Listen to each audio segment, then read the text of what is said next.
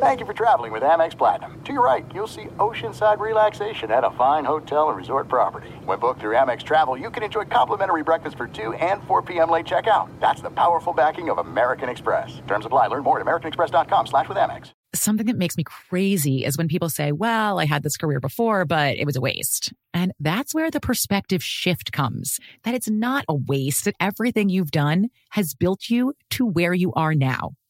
This is She Pivots, the podcast where we explore the inspiring pivots women have made and dig deeper into the personal reasons behind them. Join me, Emily Tish Sussman, every Wednesday on She Pivots. Listen to She Pivots on the iHeartRadio app, Apple Podcasts, or wherever you get your podcasts. The Big Take from Bloomberg News brings you what's shaping the world's economies with the smartest and best-informed business reporters around the world. We cover the stories behind what's moving money and markets, and help you understand what's happening, what it means, and why it matters every afternoon. I'm Sarah Holder. I'm Saleha Mohsin. And I'm David Gura. Listen to The Big Take on the iHeartRadio app, Apple Podcasts, or wherever you get your podcasts. This is Unbreakable with Jay Glazer, a mental health podcast, helping you out of the gray and into the blue. Now, here's Jay Glazer. Welcome back to Unbreakable, a mental health podcast with Jay Glazer. I'm Jay Glazer, and let's call this the NFL Draft edition of Unbreakable. And obviously the draft this week, and who better to have on than my dude from Fox Sports, working for the NFL Network this week as well, Joel Klatt. And Joel's on here for a couple reasons. One, to give us our draft information. But number two, he has a story that most people don't know. Joel lives a sober life and the world doesn't know it. And I think it surprises people when I tell them that. So he's going to talk to us about that as well. So Joel Klatt, welcome to the show, brother. Man, I'm so happy to be here. So good to be with you, man. There's no doubt. So, and this is, by the way, so little background, Jay and I don't get to work a lot together, even though we're in the kind of the under the same roof. This is the week that we get to like really dive in and work together, which is always exciting for me. And for years, you and I hosted the first round of Fox Sports Radio until you kind of better deal with us for NFL Network. Let's just call it how it is. That's true. I can't lie about it. But we still get to hash it out and go through all of our pre-draft process. The only downside about getting to do what I do now, which is like go and work on television, on the set, is that I don't get to see Jay basically, I guess, lack of a better term, like orchestrating the first round. I mean, Jay has all the information 5 minutes before anybody else does. And to sit there next to him and to see that and to see the connections and everything going on with the first round, that's what I miss. Yeah. That's the thing. Look, for people out there, and I write it in my book, Unbreakable, I talk about relationships, right? Everything's relationship based. Mm-hmm. And these guys literally tell me who they're going to take days out or the day of or, 10 minutes out or whatever. And I don't tip picks, right? I don't do that because I realize the fans don't like that. But Joel will sit in the room. We have it down. Joel will sit in the room with me and I'll talk on the phone. And I ask every time a GM or head coach calls, I have the same intro, right? Yeah. What do I normally say? Well, basically just who do you like? But it's normally like, hey, fucko, how we doing, exactly. Right? And the first time I didn't want to say it. You're right. I didn't want to say it. I was like, well, I know exactly how you intro, but I didn't know if I wanted to say it here. Right? Hey, dickhead, how we doing? And you're like, that's you're exactly talking to these guys. Yes, exactly absolutely. Right. Just got to be real. Got to be authentic. So we've been doing this for a long time. And then look, people may also say, well, Joel Klatt, what makes him such a college football draft guru? Tell us your background there at Colorado.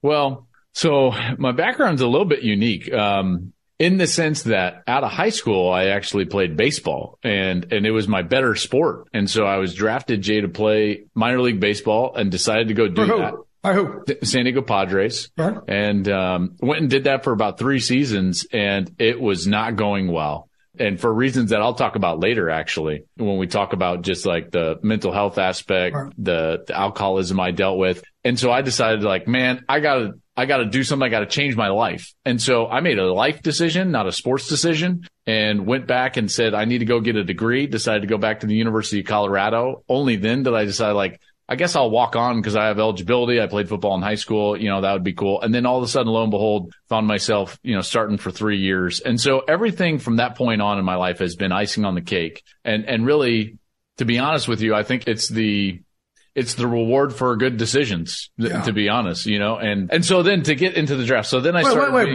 But it's pretty amazing. You took off 3 years, walked on, and it took you 1 year then to start for the next 3? That's pretty freaking amazing. I started as a sophomore. It's unreal. So get this. My dad was my high school football coach, and he's a former Marine, right? Like he was in Vietnam. He was the first lieutenant of our artillery division. Wow. And yes. And so he made it known, like, you're not going to start at quarterback until you're a senior. And I would be like, well, I'd be like, really? Like, come on, I would like to get recruited. And he's just like, sorry, I don't know what to tell you. Like, I'm not going to play you over anybody that's older. So I started 1 year of high school football as a quarterback and 3 years as a quarterback in college. So I started more at Colorado than I did at Pomona High School in Arvada, Colorado. For you ever go back and say, Dad, you really screwed this one up? All the time. All the time. And he always says it, Jay, he says the same thing. He's just like, well, it worked out for you, didn't it? And I'm like, you're right. All right. You're right. You were part of a bounty. Yes. Right? Yes. Yes. Okay. So if you go back to early 2000s, 2002, 2003, 2004, 2005, we played University of Miami in a non-conference game at their place in September of 2005. And this was, by the way, it was fairly close to when Katrina was coming in the Gulf that fall of 2005. But I digress. What ends up happening is we play Miami. Years later, there's an article in Yahoo News talking about Bountygate, how Nevin Shapiro, the booster at the University of Miami, was paying guys like John Beeson and Brandon Merriweather and all these guys bounties on opponents' head. And lo and behold, in the article, it's like Joel Klatt, quarterback at Colorado, John Beeson basically knocked him out of the game and got $500. And I was like, yes, I made it. Like I had a bounty. But then, Jay, I was so proud, right? I was so proud. But here's the worst part about it is that later in the article, I realized that Chris Ricks, the Florida State quarterback, had $1,000 bounty. So I'm like, I didn't even have the best bounty. So it brought me down a little bit. Well, you weren't pissed that they had a bounty on you? Did they knock you out? Almost. Yes. I mean, listen, I got concussed in that game. I ended up getting a turf toe injury in that game. And then there's this actually, you can Google this, by the way. Just Google Klatt gets blown up. Okay. And it's the play against Miami in which John Beeson basically suplexes me. I'm chasing down a guy who had recovered a fumble, and I'm trying to chase him down and tackle him before he scores. And I look back like this, and Beeson just lifts me up from under my arm, and all of a sudden I'm on his shoulder, and then I'm hitting the ground and rolling. And Shapiro paid him $500 for that. Oh my God! Did you ever talk to John Beeson? I've never talked to him about it. Really? No. Good dude. I'm sure. Except when he's playing against you. No, hey, good for him. I'm like, I wish he would have gotten collected several times. That's incredible. All right, let's dive into the draft a little bit here before we go to some more of your story.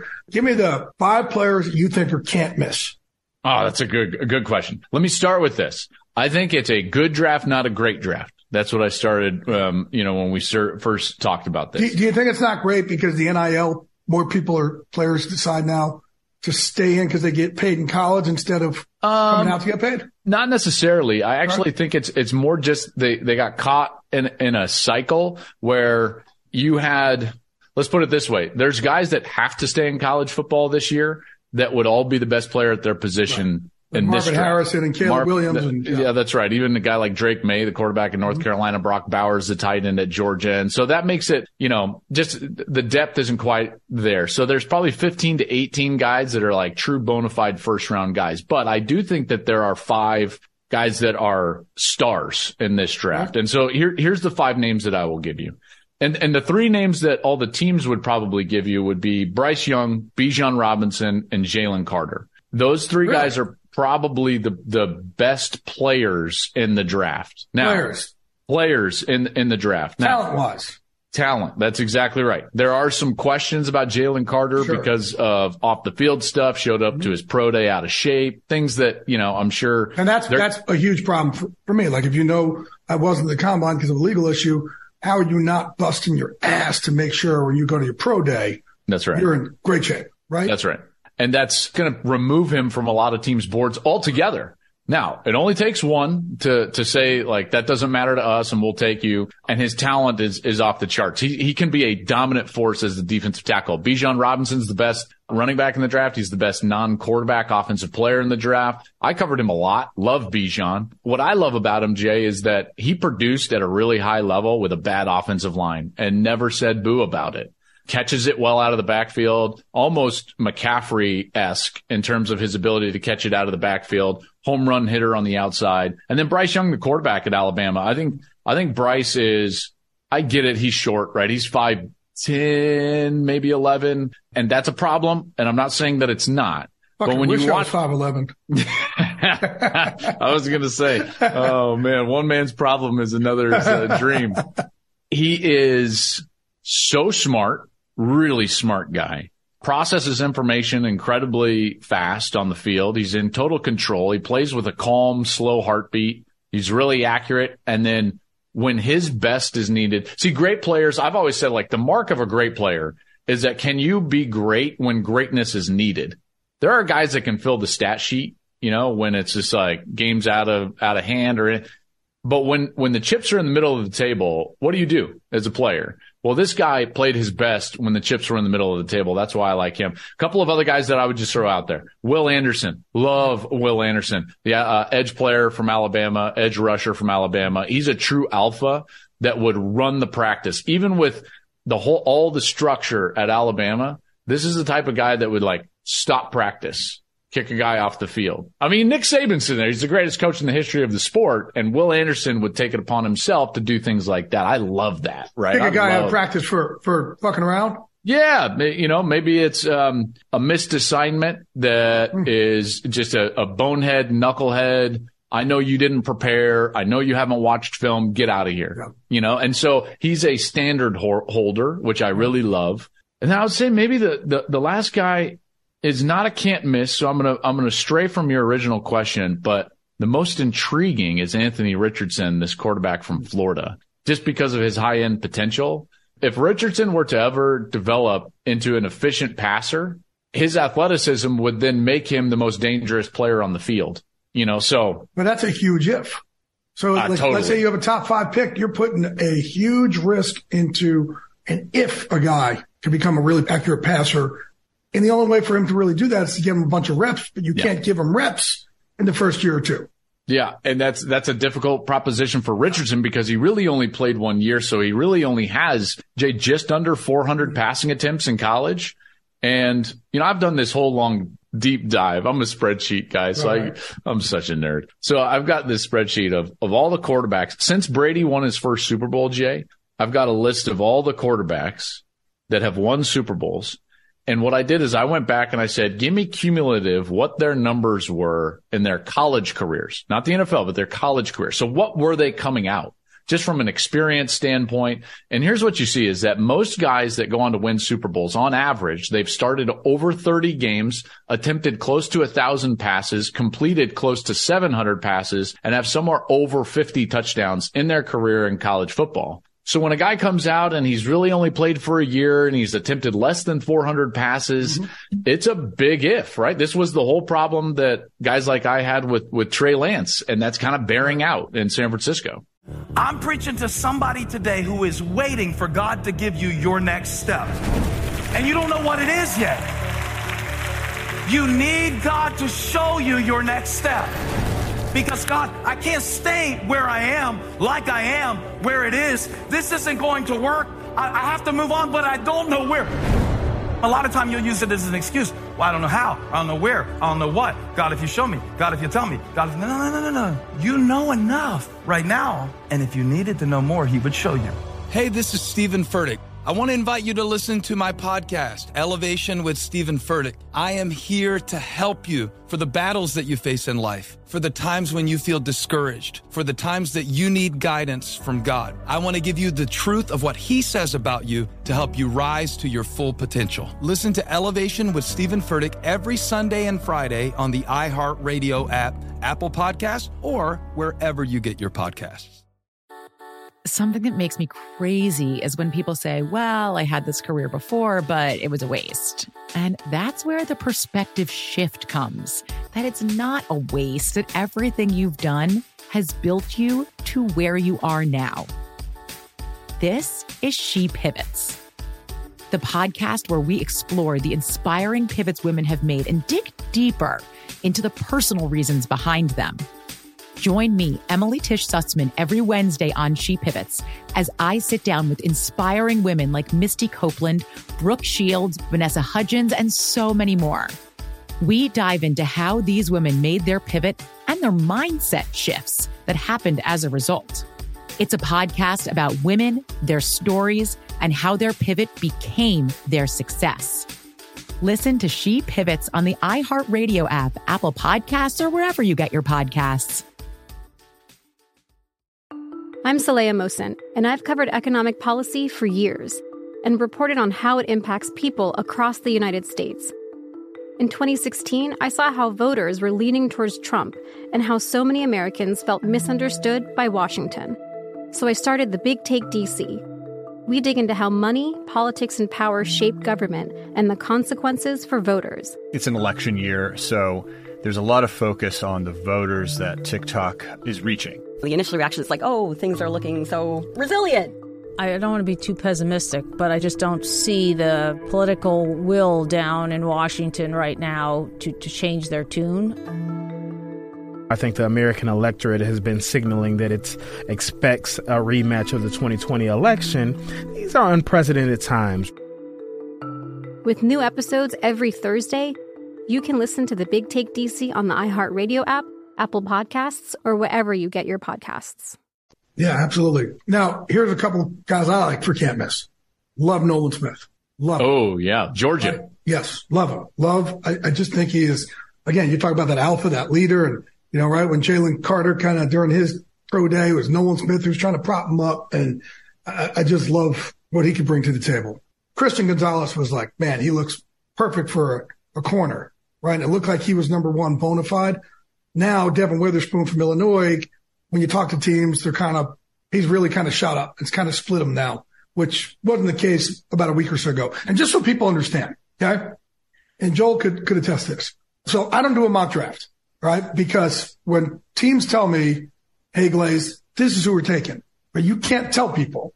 Mm-hmm. I'm not going to lie to the world and put down a name I know isn't going there, right? And Joel knows they tell me, days out, I can't betray anybody's trust. So I don't do a mock draft. But the other thing, too, is everybody who does mock drafts, gang, these people don't know what the fuck they're doing. They don't, like these teams, don't know what the fuck they're doing. Literally until this week and sometimes until the day of or the day before. Yeah. Like everybody thinks, oh, man, after the combine, these things are set, or after these workouts and meet, and it's just not the case. So what happens is teams go in, they start setting their board. They really don't have it set until kind of last week, let's say. And then this week, they put themselves through mock drafts. So several. So once they have these mock drafts, then they start to mess with their board again. And I've been in war rooms. I've been in there before, and I've seen how much, things could move around. I'll give you a great story here too, gang, where the Dallas Cowboys were set to draft Sean Merriman. And we're all set. And all of a sudden, I get a call from somebody in the Cowboys back then saying, hey, we're kind of hearing certain things. Can you check this out, this and that? And I said, yeah, I'll hear it. Sure. No, they said, have you heard this? I said, I haven't heard this. No. They said, yeah, we may be flopping over to DeMarcus Ware. I said, okay, so this was the night before the draft. And then later on that night, I said, forget what we said. We're sticking with Sean Merriman. The next morning, we wake up and they said, we switch over to DeMarcus Ware. So they were all set to take Sean Merriman the day of the draft and then switched it the day of the draft. Now, obviously worked out pretty damn well for the Dallas Cowboys. I was going to say. Just so you know, that's how much these teams do flip toward the end. And like I've talked to teams right now, talk about Jalen Carter, who tell me we're probably not going to know we're really going to think about him until the night before the draft. That's when we're going to dive in more. Yeah. Yeah, that's what's so fascinating. And this one's interesting because I don't think that this is really all that set in stone after Carolina takes, I think we all anticipate them taking Bryce Young. And then after that, Houston's a bit of a wild card. We're hearing that CJ Stroud might slide a little bit. He's a guy that I spent a lot of time around. Why is he sliding, do you think? And what do you think of CJ Stroud? Well, those are two different things, right? Like, Yeah, so I like Stroud a lot. I've been around him more than anybody else in this whole process, right? And I've done 8 of his games. I saw his third practice in his first spring as a starter. I saw his first start. I saw his second to last game. I've seen the guy grow up in college. I'm very close with Ryan Day, right? Like, I know that Ryan is a little higher on CJ Stroud at this point going into the draft than he was for either Dwayne Haskins or Justin Fields. He thinks that CJ is more ready. From a schematic standpoint, his arm talent is undeniable. Yes. It's there. Makes and he every throws, throw. Absolutely. Makes every throw. He's accurate. Opposing defensive coordinators, they would marvel at his ability to understand what coverage you're in and then attack it. And that's not what you're hearing now. Right. This smoke screen being thrown up. Maybe it's a smoke screen from Houston trying to signal to people that they're not definitely going to take him and that pick might be available. Why don't you come on up and get him? So because of that, there's this smoke about Bryce Young. Then the S2 cognitive test scores starts to get leaked out there. And now everyone's thinking to themselves like, well, now you can't take CJ Stroud because of this cognitive test. And I'm not going to sit here and bash the S2 test. I don't know a lot about it, to be quite frank with you. I've never taken the S2 test. I know that it got its genesis in baseball. It was really a test for hitters to see how fast they can process and recognize pitches. And then it moved over to the NFL about 7 years ago, Jay. And it's a This series. is the first year we're hearing about it. We never heard about it before. It is, but it's been going on for about 7 years in the league in this process. From the time like the first teams adopted it till now, I'm hearing that there's about half the league. You might know, you'd probably know better than I do. Maybe it's more than that.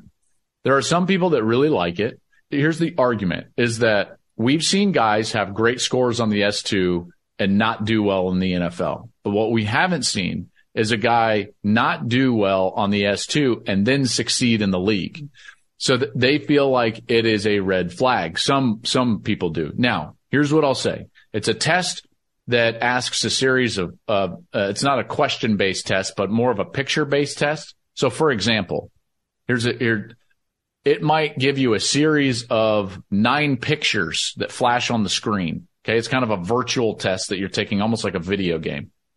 And you'll get a series of 9 pictures. And then the question will come up and say, like, what was the 3rd picture? What was the 5th picture? What was the 7th picture? And how quickly you can answer those is measuring your, quote, cognitive ability. It'll give you a series of words like blue, red, yellow, and the color of those words will be different than what the color of the word is, right? So the word blue will be red. And how quickly can you touch the red button saying like that color is red? And so it's a series of all of this, and it's measuring how quick down to milliseconds you react. Okay. You know what else I think is being held against him a little bit? We're talking about how great his arm is and how accurate he is. And he can make every throw no matter where it is in the field. But because his receivers are so great, you think it's getting held against him a little bit like, well, they're always I open. think so. Like he's always throwing to open people. But, it's kind of, yes, they are always open, right? So it's not like, well, he's had to thread defenders for it, but they're almost holding that against him and they're not taking into account. Look, his workouts, he's been phenomenal throwing. Yeah. He throws it as well as anybody. I've had a couple of teams say like his combine workout throwing the ball was as good as they've seen. And what is he supposed to do? His guys are open and then he hits them. That's the offense he's in. Obviously he had great wide receivers, Marvin Harrison Jr. being one of them. Jackson Smith and Jigba, a guy who's in this draft, was one of them a couple of years ago. And then he threw to a couple of guys in his first year as a starter who really did well in the NFL last year, Chris Olave and Garrett Wilson. So yeah, that's all being held against him. I will say this test, this S2 test is asking me to not believe my eyes when I watch the film and I watch him process information quickly and choose trajectories and different velocities and do all of the things that this test is trying to tell me he doesn't do well, and he is doing them well. So, am I going to put a lot of stock into it? No. Do I think he should be taken with the 2nd overall pick? Yes. Is it going to be Houston? I'm not sure. So let me tell you a receiver that I love. You tell me where you have him. Love Zay Flowers. Oh, yes. I love Zay Flowers. Love his speed, love his makeup, love his competitiveness. Yes. Now, it's a draft for wide receivers, Jay, that is, well, it's 2 ends of the spectrum. You have guys that are definitely outside receivers and then definitely slot receivers. And Zay is one of these slot receivers, along with guys like Jackson Smith and Jigba and Jordan Addison. Zay is a guy that I love Listen, I've loved his story for a long time, even when I was just, covering him from afar in college football. He's the 11th of 14 kids. 14 kids, right? Unfortunately, he lost his mother back in 2005. She passed away. He was raised largely by his dad. He has lost a sibling, one of his brothers, to gun violence. So he's been through a lot. Right. Goes to Boston College. Wasn't recruited all that highly, but again, I mean, he's one of 14 kids, right? It's not like he's going to go to all these camps and be highly recruited. Right. He goes to Boston College. Well, he's good enough, especially with the transfer portal and NIL, name, image, and likeness. He could have gone anywhere in the country for some hefty money, and he stayed at Boston College. He's a loyal guy. What, a 3-1 team?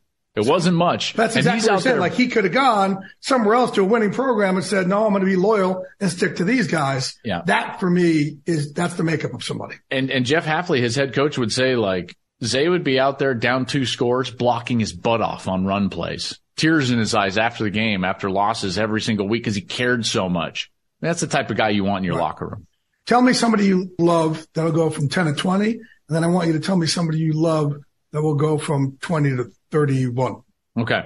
Let's see. A guy that I really love that I think is in that 10 to 20 is Dalton Kincaid, the tight end from Utah. Oh, yeah. He's a really good player, and he might even go higher than that. I doubt it, but there's talk right now. Some teams really love Dalton Kincaid. He was a basketball player mainly growing up, and admittedly so. I think that's why people shied away from him in recruiting, which is why he ended up at San Diego. Not San Diego State, but like the Jim Harbaugh San Diego team. And then he transferred to Utah, and he was the most productive tight end in the country last year. Good flex basketball on grass style player. So I like him 10 to 20. He's one of my favorites. And then 20 to like 31.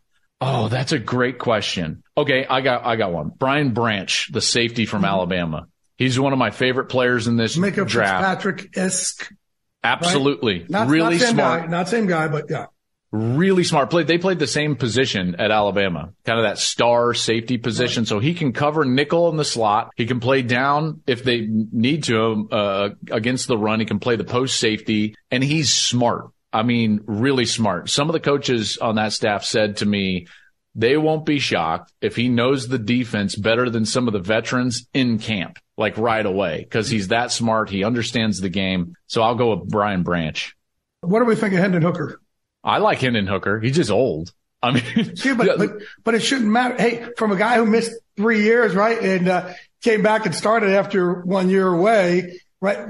I don't think the quarterback position matters as much if you're coming in at 25 or 26, because these guys are playing. If you get 10 years out of them, which you can, like, it's worth it. Yeah, in this day and age, the way quarterbacks are protected, you're exactly right. It's not as big of a deal. I mean, look at Brady. Didn't really even become a starter until he was, a little older, if you will. So here's the deal for Hendon Hooker. This guy was in the same recruiting class as Tua, right? Just to give you a sense of like this gap because of the COVID year and some injury issues. It's taken him a while to get on the field. He transfers from Virginia Tech, goes to Tennessee. And then he's in this offense that is kind of wide receiver centric. And he's asked to make post-snap downfield reads based on what the wide receiver is going to do, because it's a choice route on the outside. And he's throwing the ball down the field, Jay, right? Like, these are not short routes. And yet he set a completion percentage record at the University of Tennessee, right? Like, that's not a small accomplishment to throw the ball that well down the field. I really love his makeup. He's a good leader.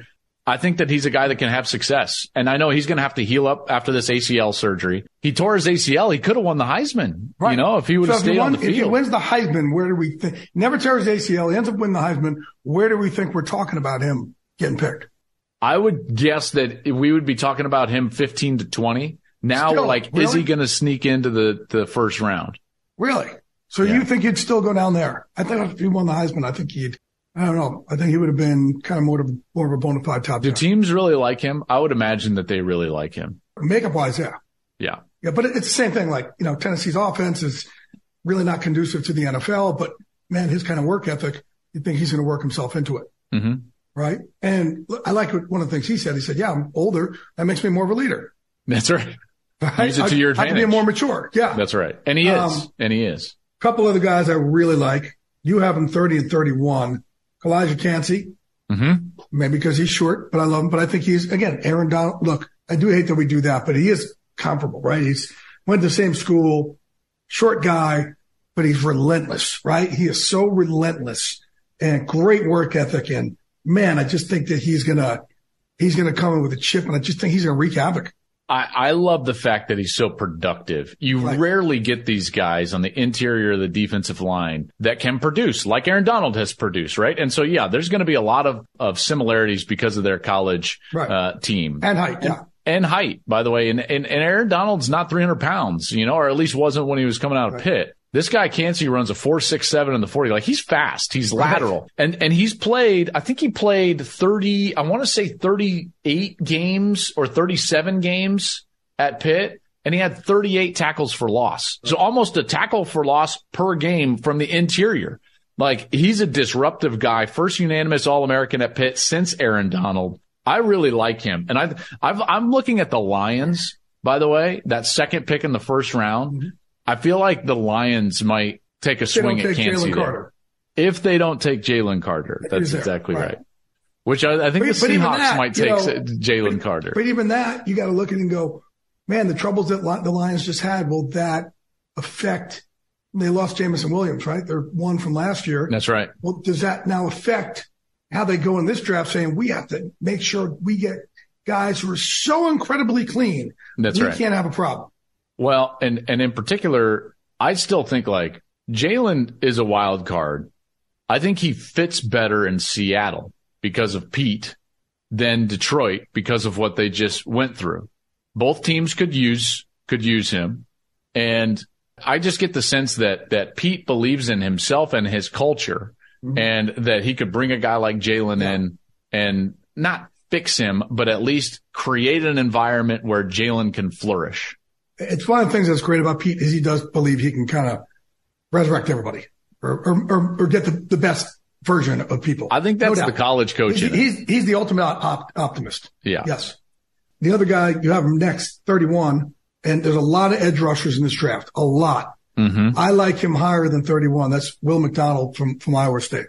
So I'm so fascinated to see how fast edge rushers come off the board, because I could see a scenario where Will is not drafted in the first round. I could see a scenario where he is drafted in the first round, depending on how fast some of these other guys that are maybe above him get taken. Now, he's a late bloomer. He didn't really play football until he was a junior in high school. So he's kind of lightly recruited. He goes to Iowa State, and every single year he gets better and better and better until 2021. He has 11.5 sacks. The guy was dominant. Now his production dipped off just a little bit last year. That's because they had a weird fucking scheme that didn't fit him. The scheme didn't really fit him. And then also, Jay, I would just say, similar to Will Anderson, everybody focused their entire protection plan on Will McDonald, who faced Iowa State. Very similar to Alabama. Right. Why did Will Anderson's production go down? Well, they rotated him a little bit more. His percentage of pressures stayed high in terms of the snaps he was on the field, but the protection plan was generally focused on him from the opponent. Right.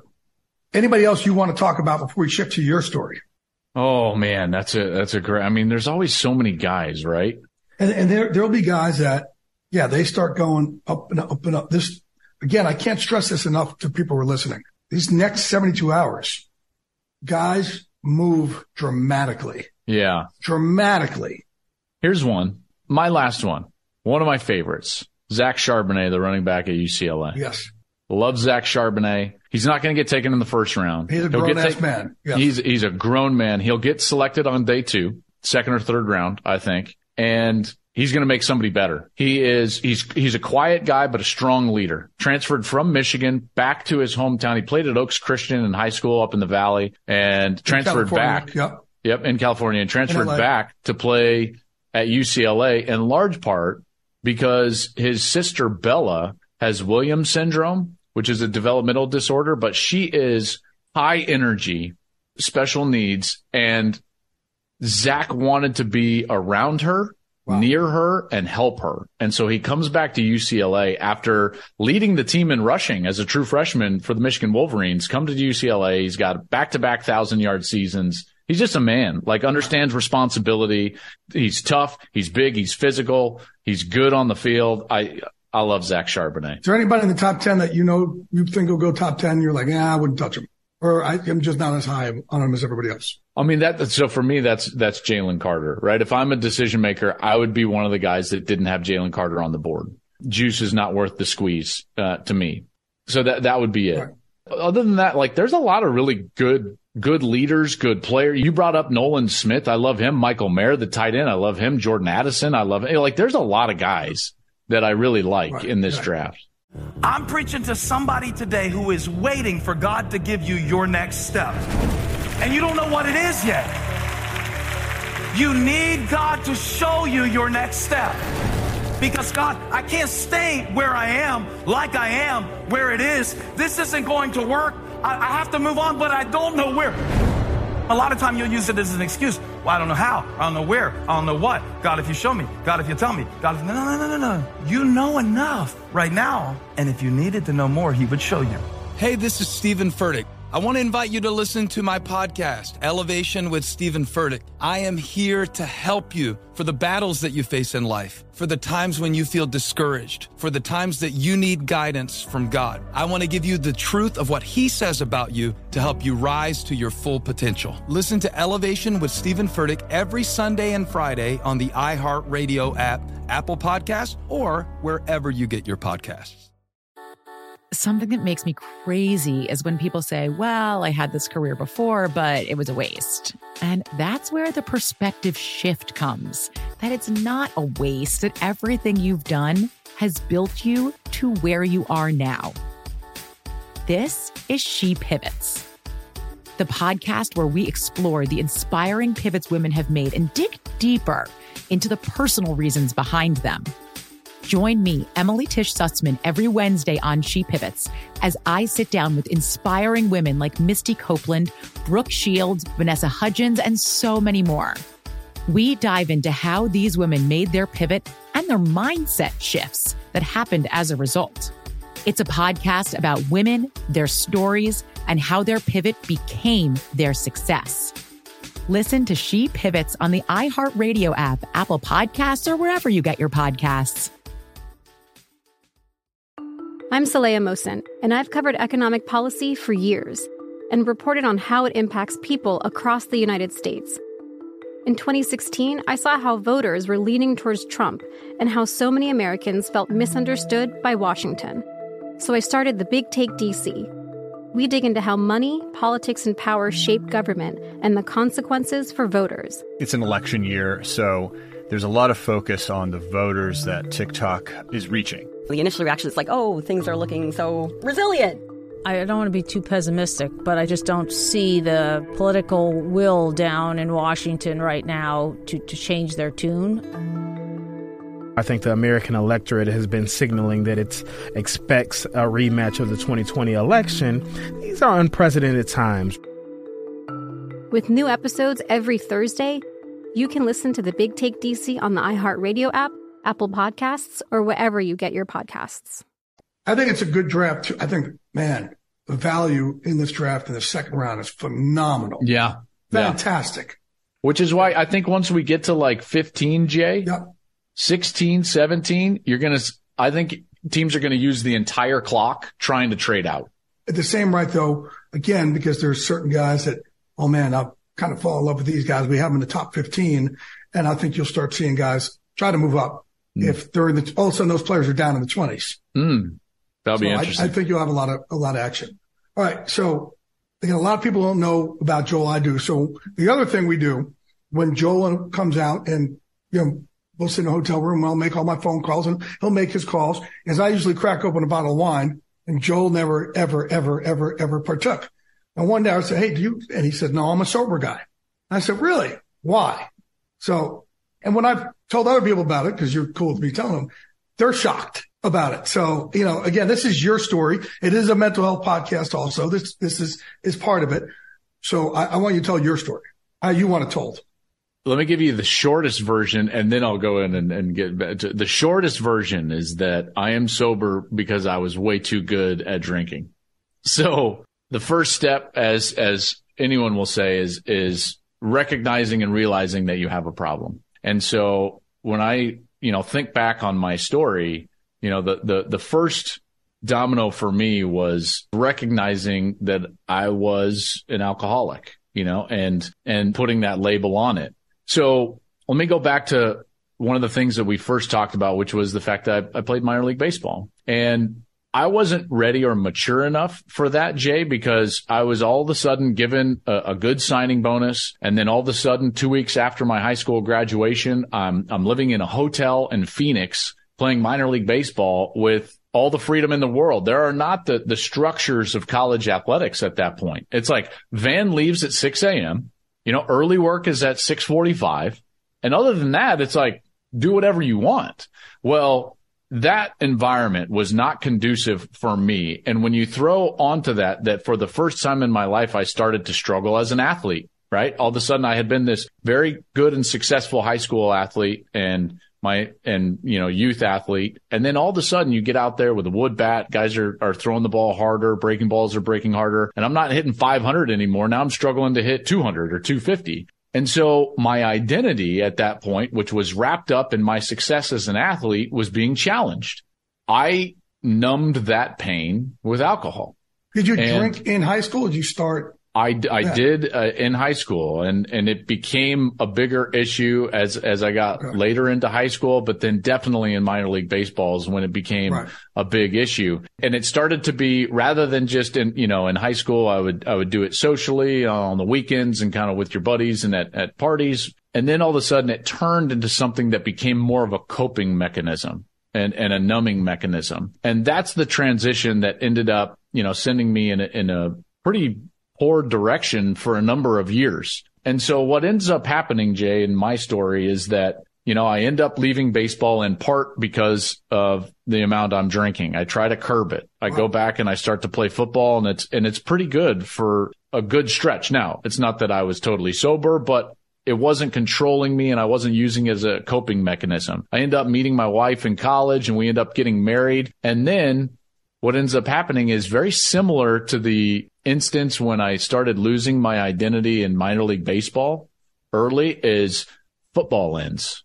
And now I'm released from the Detroit Lions after being released from the Saints. And now I'm released from the Lions. And now I'm sitting at home. And now for the first time in my life, I'm just not an athlete at all. And no structure for the first time. I have no structure for the first time. And I was totally lost.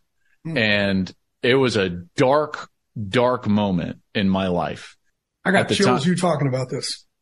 And, I grew up inside of a Christian home, and we had been to church, almost every Sunday of my life up until I went to minor league baseball. And it never really took root, And so, Jay, I didn't understand how to have my identity in something bigger than myself or the things that I was doing.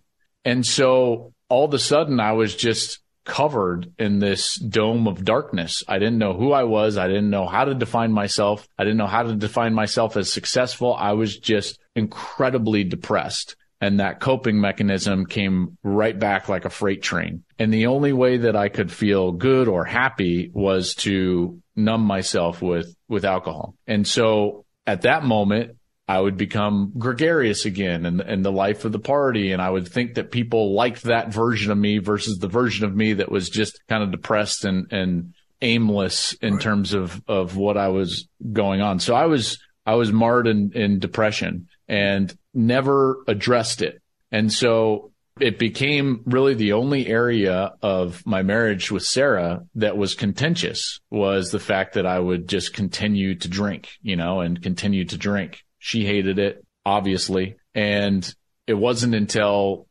basically 7 years into the marriage then, and about 6 years after I'm done playing football, where we get pregnant with our first kid. And so Henry is on the way. And Jay, I had one of those moments where you've got to hit rock bottom. And she was in pharmaceutical sales at the time. It's a little bit hard to tell the story, but I'm going to do it because I love you and I love what you do for people on this podcast. I'm choked up listening to it, man, because this is what brotherhoods are. This is what bonds are, man, and also for us to be of service is what it's about, right? This gets us through that stuff. I appreciate it. So she had a dinner with some doctors, and I was doing local radio, trying to make it in this business. and I had an afternoon show at the time. And so I needed to get dinner on my own. Not really thinking anything of it, I just decided to stop at a local restaurant. I think it was a Fleming's. It was a Fleming's, like a steakhouse. And there's Fleming's kind of all over. And it was happy hour still at the time. And I thought to myself, like, man, I'll just get like a burger. It's not like we had a lot of money, right? So I'm not trying to go in there for a steak or anything. I go in there for a burger, that like the happy hour burger at the bar. There was someone there that had a martini, and it looked really good, this guy at the end of the bar. And I was like, well, that looks really good. I'm going to have one of those. And my problem is that I didn't have a governor.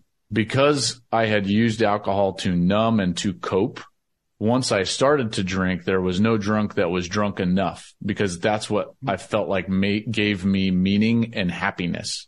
And so that martini turned into, 4 hours and well over a $200 bill alone at a Fleming's and driving myself home. And she walked in the door, my wife, pregnant with our first child, and looked at me and began to cry. And, she said, either this is your last time or someone else is going to raise this boy. Whoa. So I haven't touched it since. Wow. Really? That is amazing. That is amazing on so many levels. Your inner strength to stop, because it's hard, right? But your love for her and for your boy that's one of the most beautiful things anybody's ever said on the show. That's incredible. I hope you're proud of yourself for that. Well, absolutely. I mean, it's tough though, I wish that it never came to that. So it's tough to take pride into something that is painful. But making decisions like that, man, that are selfless for other people. It's certainly the best decision, other than marrying her, other than accepting Jesus as my savior. Like, those are the most important, but that one is very easily one of the best decisions that I've ever made. It hasn't been easy. It's not like I just woke up and I was just like, hey, this is great. It took a lot of time. And what ended up happening, Jay, is that I had to then do the work that I think some are unwilling to do on the mental health side. Because again, I'll go back to, it was a coping mechanism and a numbing mechanism that I thought that I needed, because I wouldn't lean in and do the work to actually focus on whether it was my mental health, the depression that I was suffering, my identity. Where is my identity? Where do I want my identity? How am I going to go about this life, without this coping mechanism? And so that's when I started to try to really do and lean into the hard work on the mental side. How long have you been sober for? So it'll be 12 years at the start of the football season. So 11 and a half. Does it get easier as time goes on? Certainly. I mean, it certainly has gotten a lot easier. I would say initially they were pretty drastic steps, but and I continue to do so. So for instance, and you never did this to me, which I always thought was, you never just would like push, and say like, hey, here's a drink. But I'm never going to do that to a sober person. No. Are you kidding me? Well, absolutely not. And I'm not saying, but even when you didn't know. So anytime I was ever offered or am offered a drink, I don't say no. I say, I don't drink.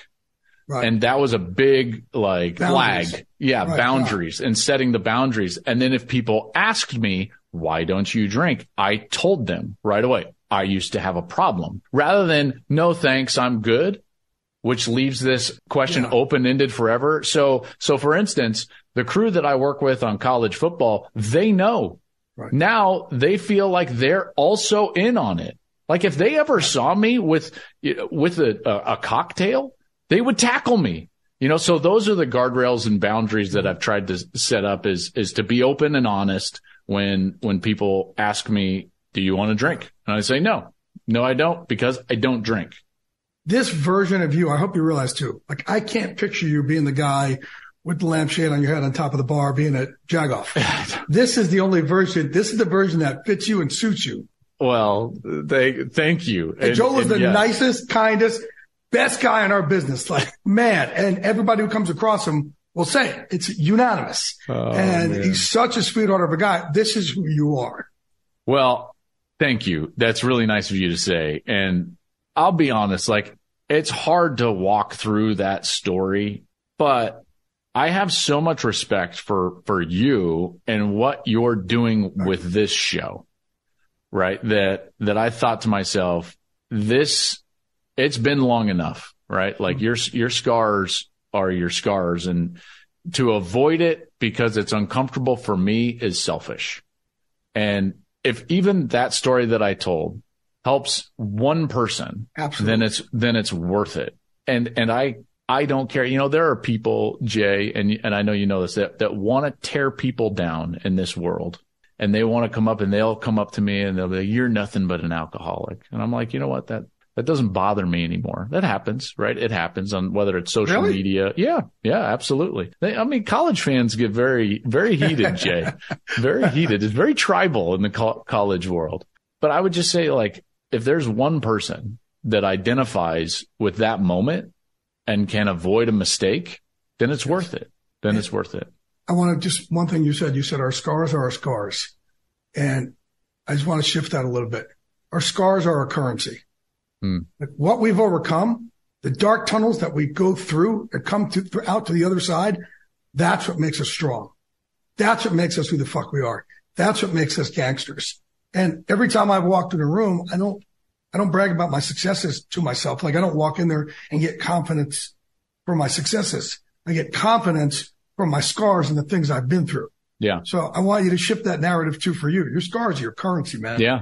Right? This is what makes you different than everybody else. Totally. And in particular, like knowing that I've done the work and have a strong identity centered in Jesus Christ now, you know, like I'm so confident in that, Jay. And for me, that carries my whole life. I don't get up. I don't wake up and go about a single day without having a time to pray, journal, read the word, and just get totally centered on what I know to be right and true. Give me your big break in this business, because I don't know that. Yeah, that's a good question. So it all went pretty fast. I was doing, after I get released from the Lions, during that kind of dark period, I was asked to do some regional high school football games on Fox Sports Rocky Mountain, just by a kind of a local, you know, yep. And I say, okay, I'll do it. But I was also an investment banker. So I used my economics degree and I'm going into investment banking. I'm working for a small REIT in the real estate industry at the time as well. This is 2006. And the broadcasting side, you know, it's going fine. And they were like, yeah, we keep giving you gigs. And they're like, you're really good at this. You should do more. And I'm like, that's fine, but I have a real job. Well, then the real estate market tanks and I lose my job as an investment banker. And now I'm literally just unemployed. And the day I lost my job was the same day that my wife got that pharmaceutical sales job that I was telling you about. And that was definitely, you know, a sign that she's like, hey, let's try it. Let's go for this broadcasting thing. You can do it. I know you can. So I ended up getting a small local radio show, continue to do just small, you know, local and regional, maybe college football studio here and there. But the big break, to answer your question, I continued to badger the decision makers I love doing games. And so they put me on a couple of college football games on the B-level regional package of the Big 12. And I was just doing basically a random Big 12 game. I think it was 2009 or 10 when Texas Tech was playing at home against Kansas State. And this is under the Fox umbrella for FSN Southwest at the time. And I was doing the game, and lo and behold, I did not know this, but there was a younger but recently elevated president of Fox Sports named Eric Shanks in the executive control room in LA watching that game on a screen in front of him. And he's told me that I made a comment on a kickoff about how a returner's best attribute is decisiveness. And he said, I had never heard that. And I said, who's calling this game? And by the next year, I had a national package, a B package for Fox as they got into college football. And then within 2 years, I had been hosting shows and they brought me to LA to work as a host and a college football analyst, and kind of the rest is history. And by the way, the guy is talking about Eric Shanks, who's our boss at Fox, and Joel and I are talking about mental health. People have always been like, oh, weren't you afraid? When I came out with my book, Unbreakable, how I turned my depression and anxiety into motivation, you can too. Eric Shanks said, I would love for you to go down to the USFL and talk to all those players and coaches down there, and I'll buy books for every one of them. And I would also love for you to do a company-wide speech, and we'll Zoom it to everybody at Fox also, so they could feel included, anybody who's struggling and going through mental health issues.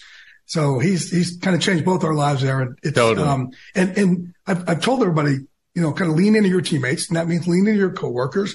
And at least my experience at work, no one is, not only have they not shunned me, they have given me a bigger platform to help others at Fox, which was a scary thing of, oh man, are they going to go, man, this guy's anxiety attacks every time he comes on Fox. Well, maybe he shouldn't be doing this. Instead, that's not the way they went.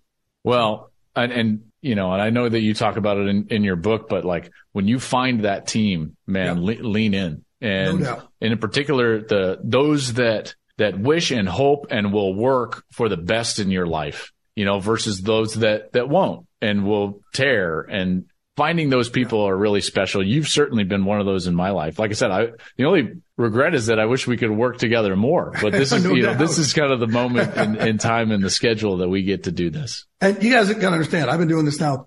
My first draft is 91, but I've been, covering the NFL since 95 or 96, and really on top of the draft for years and years and years. I don't let anybody hear anything. And Joel will come in there and he'll sit there and, man, we'll share everything. And I'm a lone wolf. I'm not ESPN where there's 80 people doing this stuff, or NFL Network where they all work together. I've always been a lone wolf. It's just kind of me. And then, when I met Joel, I'm like, man, I can finally have somebody else to lean into on stuff. And it's been fantastic. And I'll take Joel's list and I'll bring it to head coaches and GMs with me saying, hey, this is not my list. It's Joel Klatt's. That's who I go off of. And they'll kind of look at him and be like, man, Joel's good. Wow. Tell him, right? Joel got good stuff. And, we won't go over who those guys are. But you never cease to impress, these guys with your knowledge. And you talk about having a great teammates, man, and you are an amazing teammate to me. Thank you, man. I'm proud of you for coming on here and using this platform to help others, man. That's, absolutely. You're a rock star, brother. Again, that is Joel Klatt. Good luck this week doing the draft for, Not With Me, which sucks.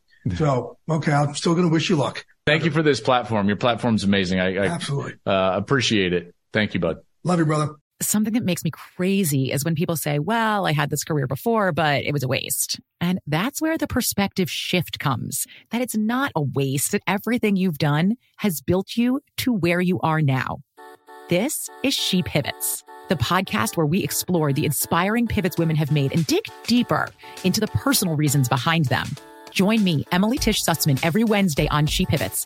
Listen to She Pivots on the iHeartRadio app, Apple Podcasts, or wherever you get your podcasts. The Big Take from Bloomberg News brings you what's shaping the world's economies with the smartest and best-informed business reporters around the world. We cover the stories behind what's moving money and markets, and help you understand what's happening, what it means, and why it matters. Every afternoon. I'm Sarah Holder. I'm Saleha Mohsin. And I'm David Gura. Listen to The Big Take on the iHeartRadio app, Apple Podcasts, or wherever you get your podcasts. The Elevation with Stephen Furtick podcast was created with you in mind. This is a podcast for those feeling discouraged or needing guidance from God. Together in this podcast, we'll dive deep into Scripture, uncover the powerful truths that will help you rise above your limitations and embrace your full potential. We're here to equip you with the tools you need to conquer life's challenges. Listen to Elevation with Stephen Furtick every Sunday and Friday on the iHeartRadio app, Apple Podcasts, or wherever you get your podcasts.